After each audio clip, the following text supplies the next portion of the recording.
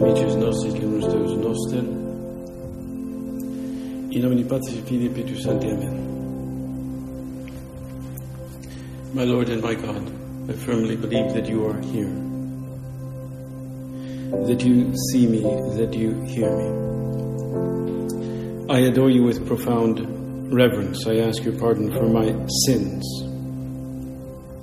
and the grace to make this time of prayer fruitful. My Immaculate Mother, Saint Joseph, my Father and Lord, my guardian angel, intercede for me.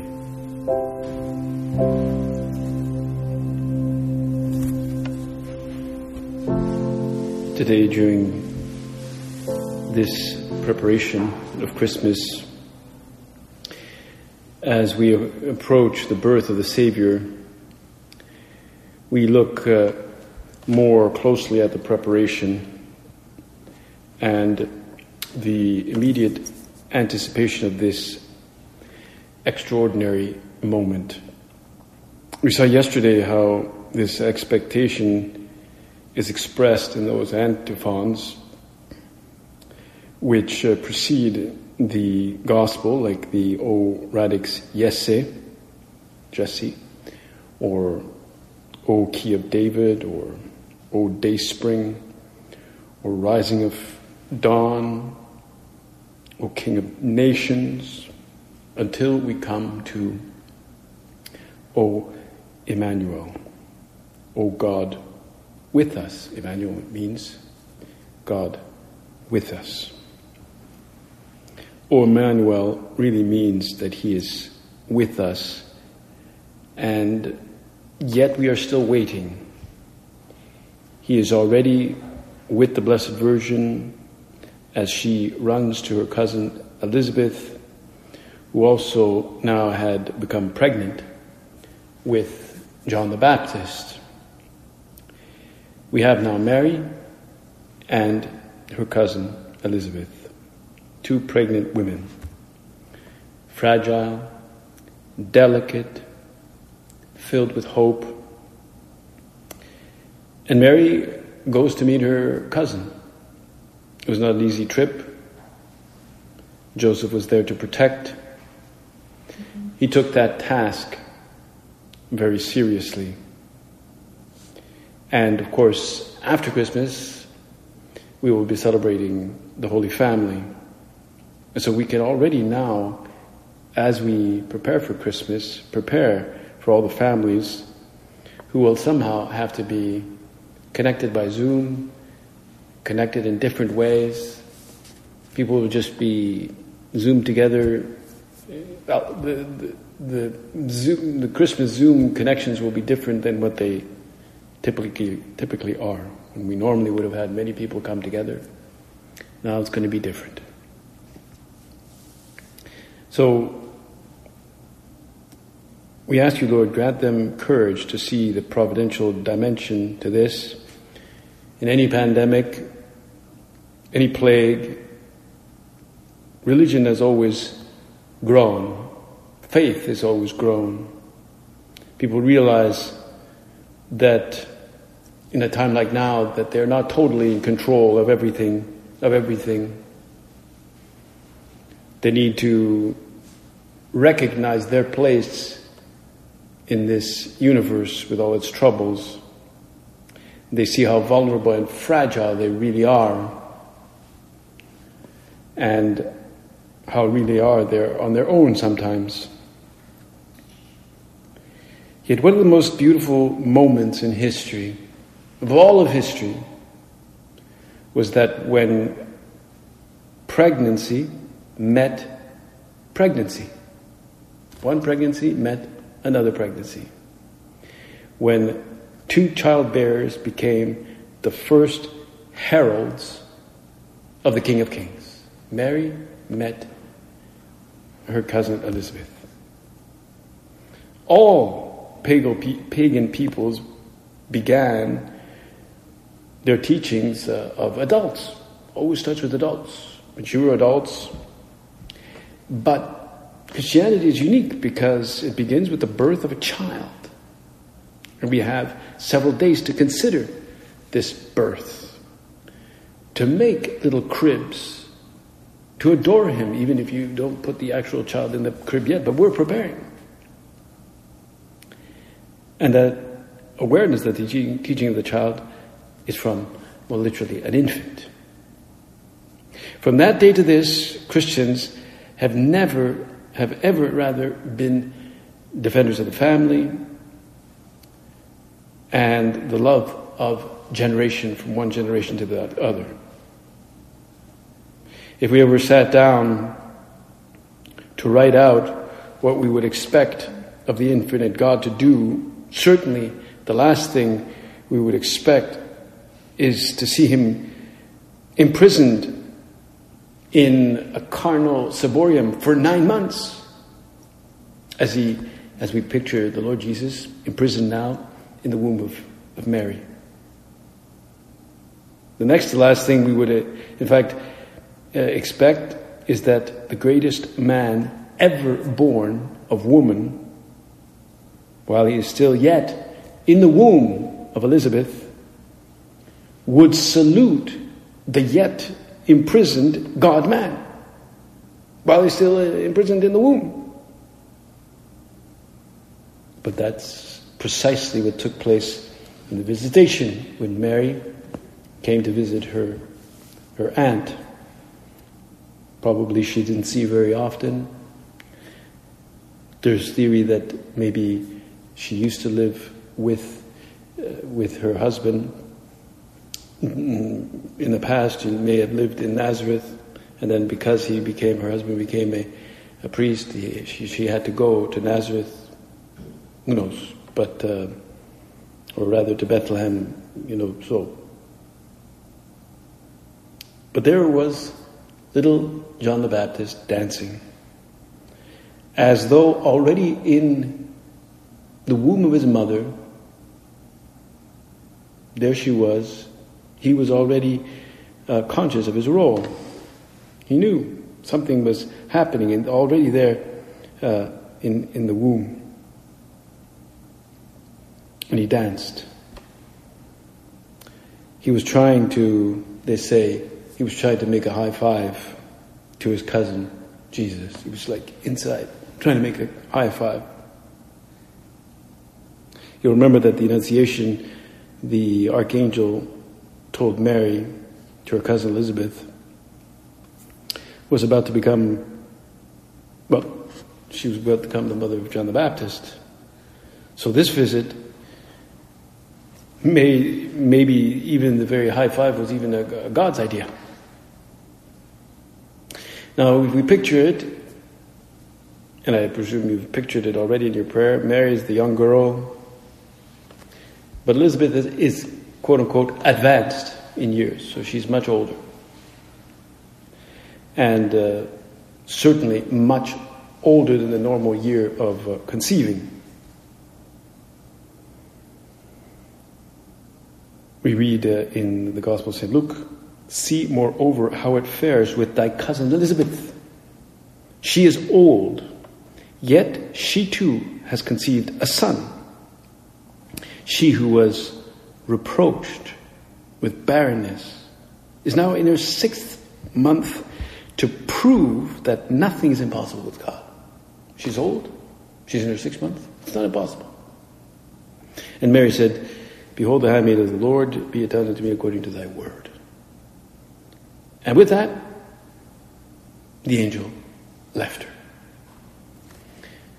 The angel was no longer there. In fact, did not continue to accompany her. Now she was on her own. And she exercised with her free will, with her supernatural logic, what God wanted of her.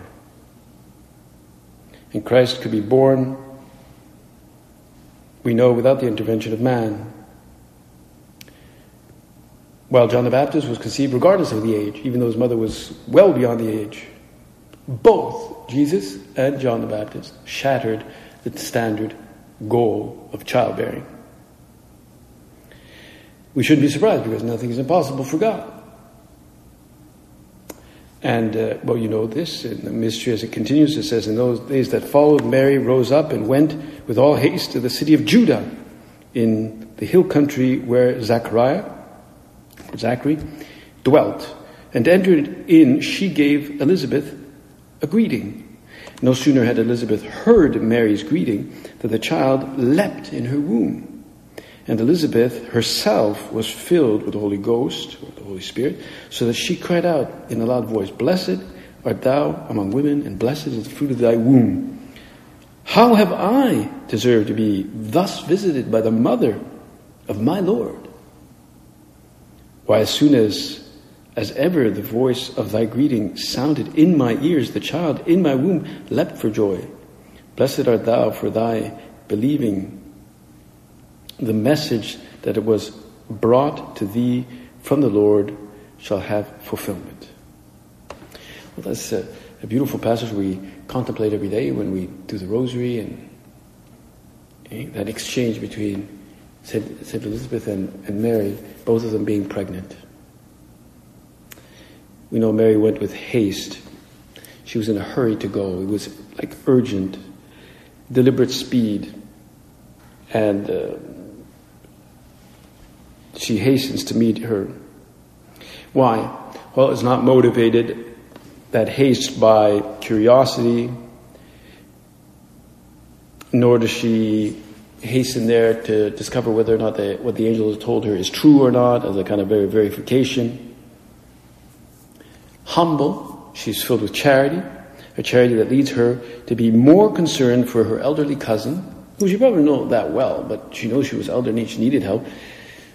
And she goes to the home of Elizabeth because she has discerned this heavenly message, this hidden relationship between Elizabeth and the child, and that the son she carries within her is going to have to be born there.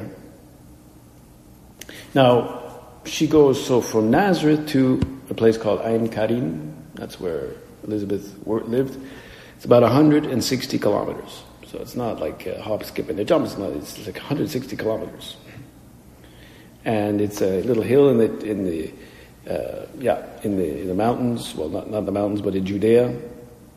And probably it was Joseph who arranged the trip.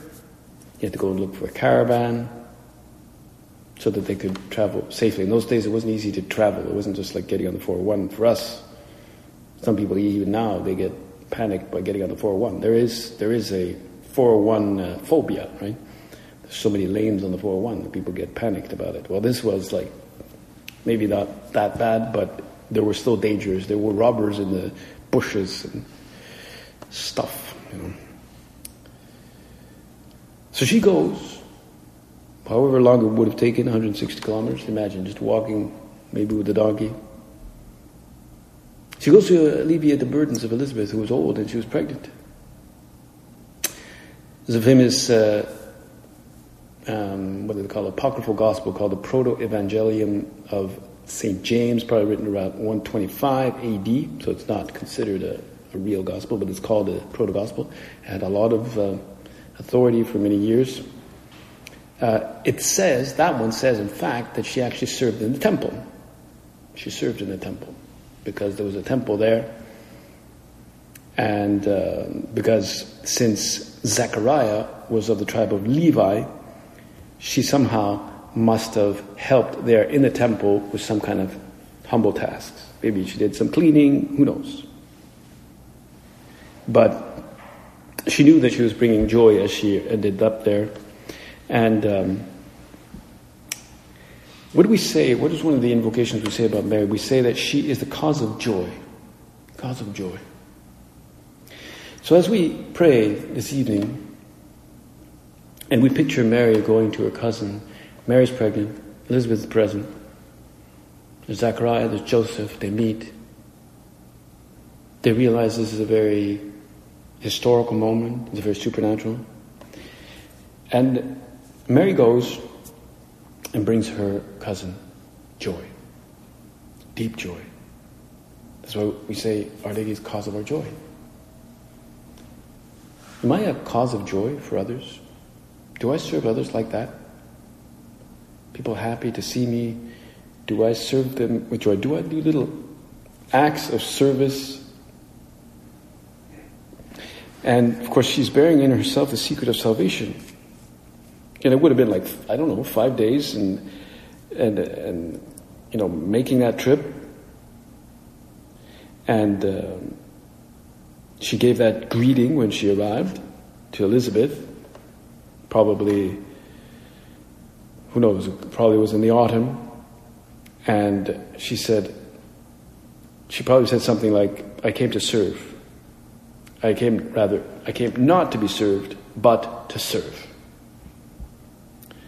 And now she ministers with her cousin and she goes there to help. The handmaid of the Lord becomes the handmaid of Elizabeth.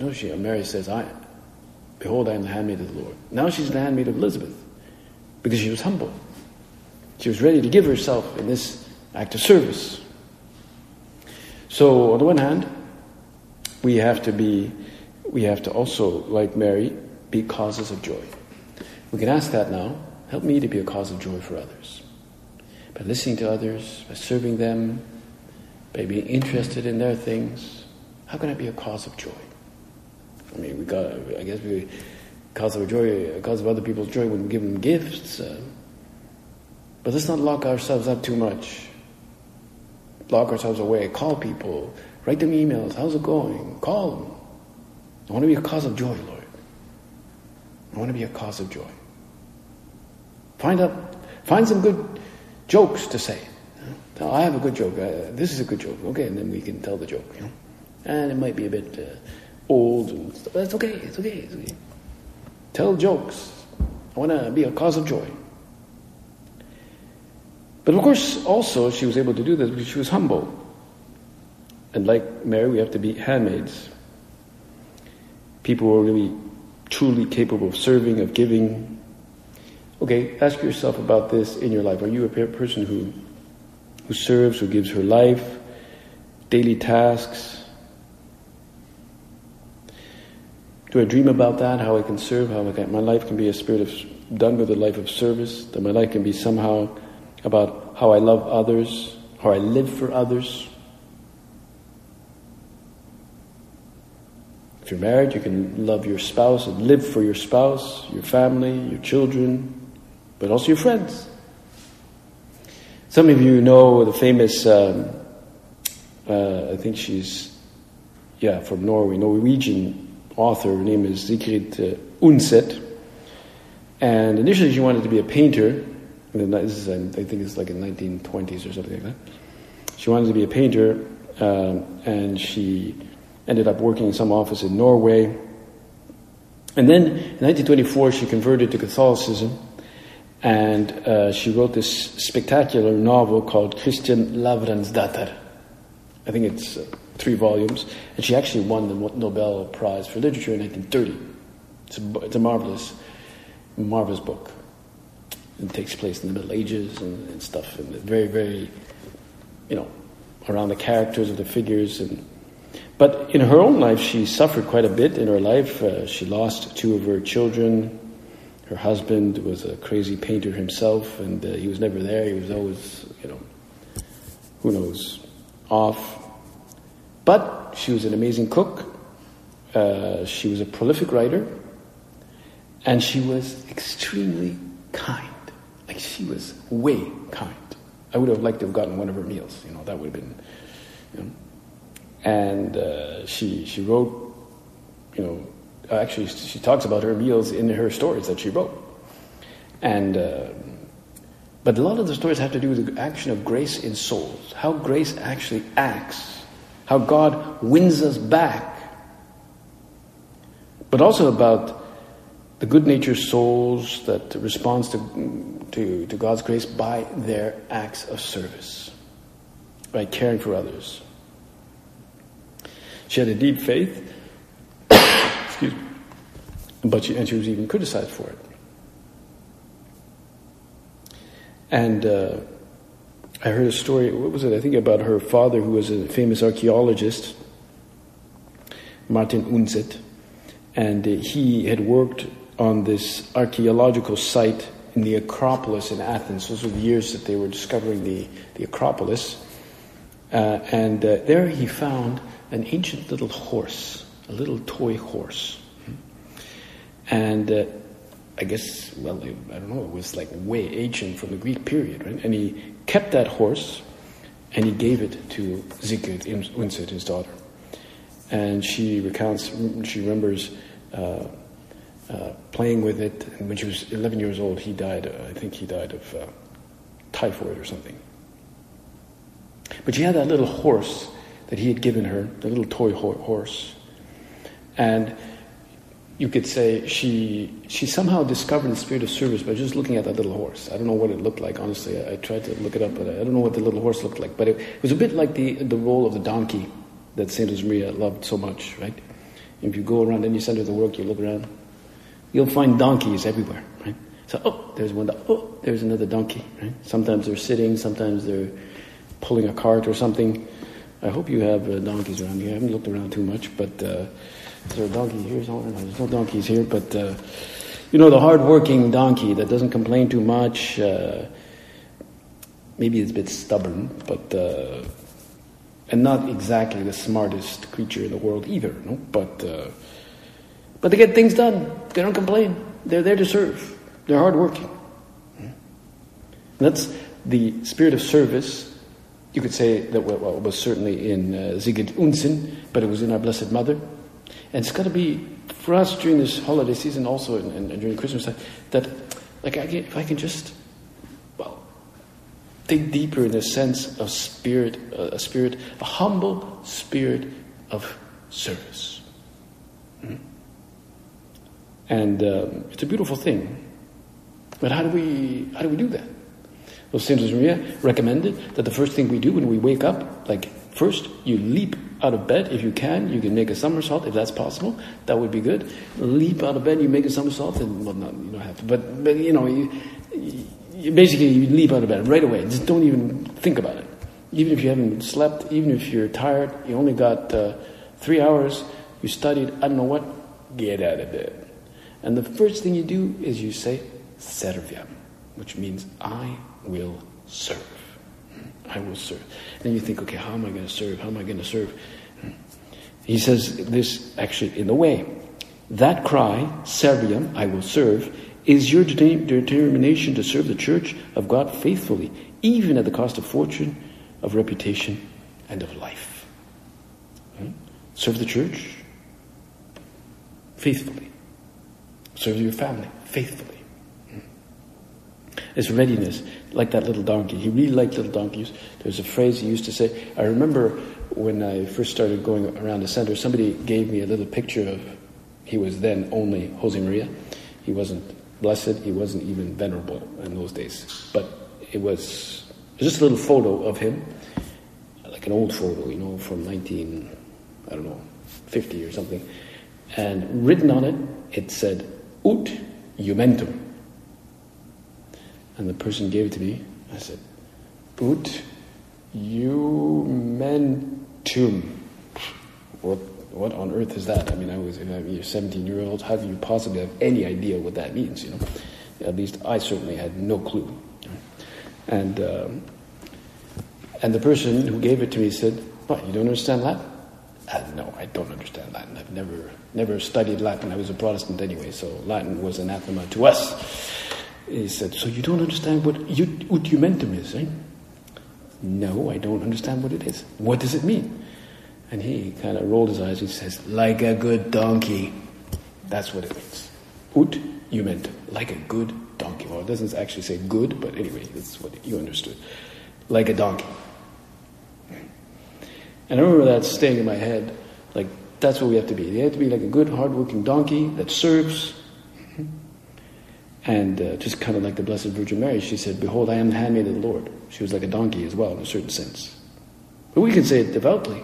We can say it very devoutly. I'm like a good donkey. I want to be like that. Pope Gregory the Great in the 7th century, at the very beginning of the 7th century, end of the 6th and beginning of the 7th century, he said, "Servus servorum Dei."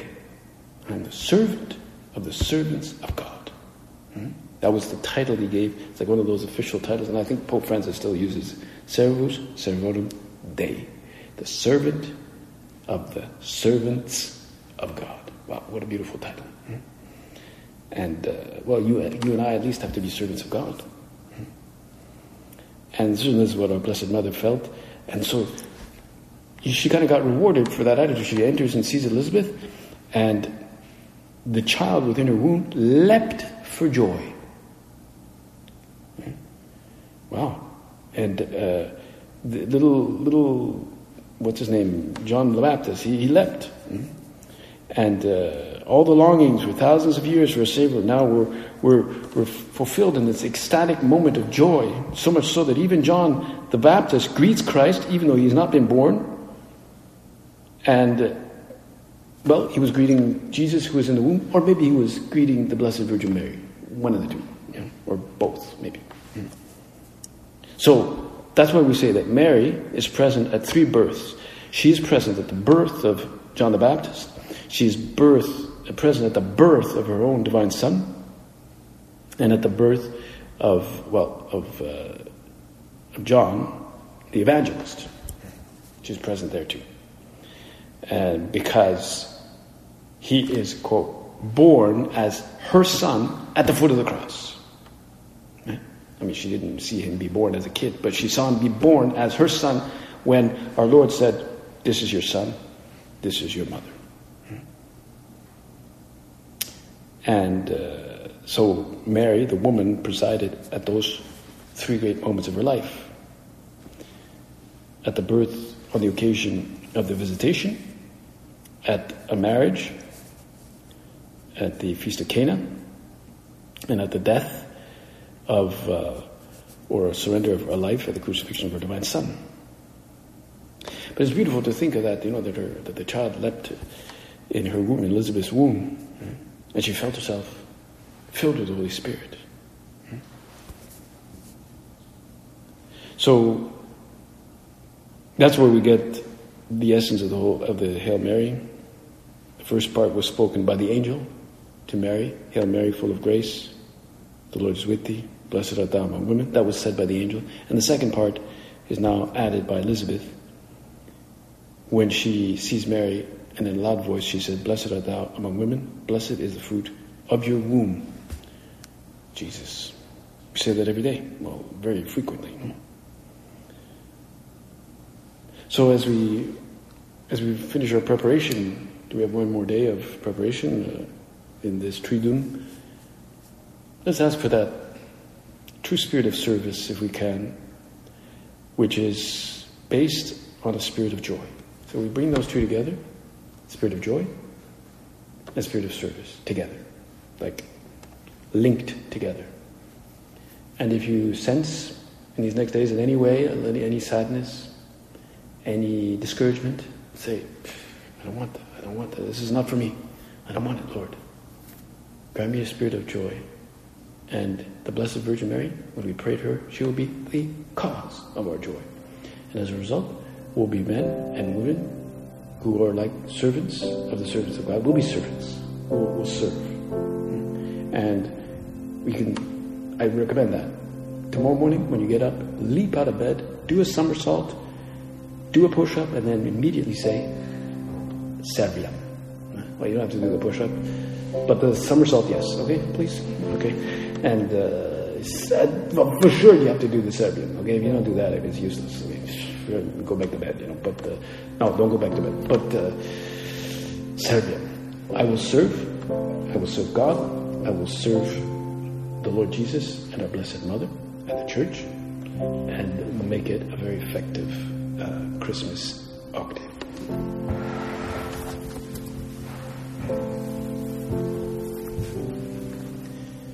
I thank you, my God, for the good resolutions, affections, and inspirations you've communicated to me in this meditation. I ask your help to put them into effect. My Immaculate Mother, Saint Joseph, my Father and Lord, my guardian angel, intercede for me.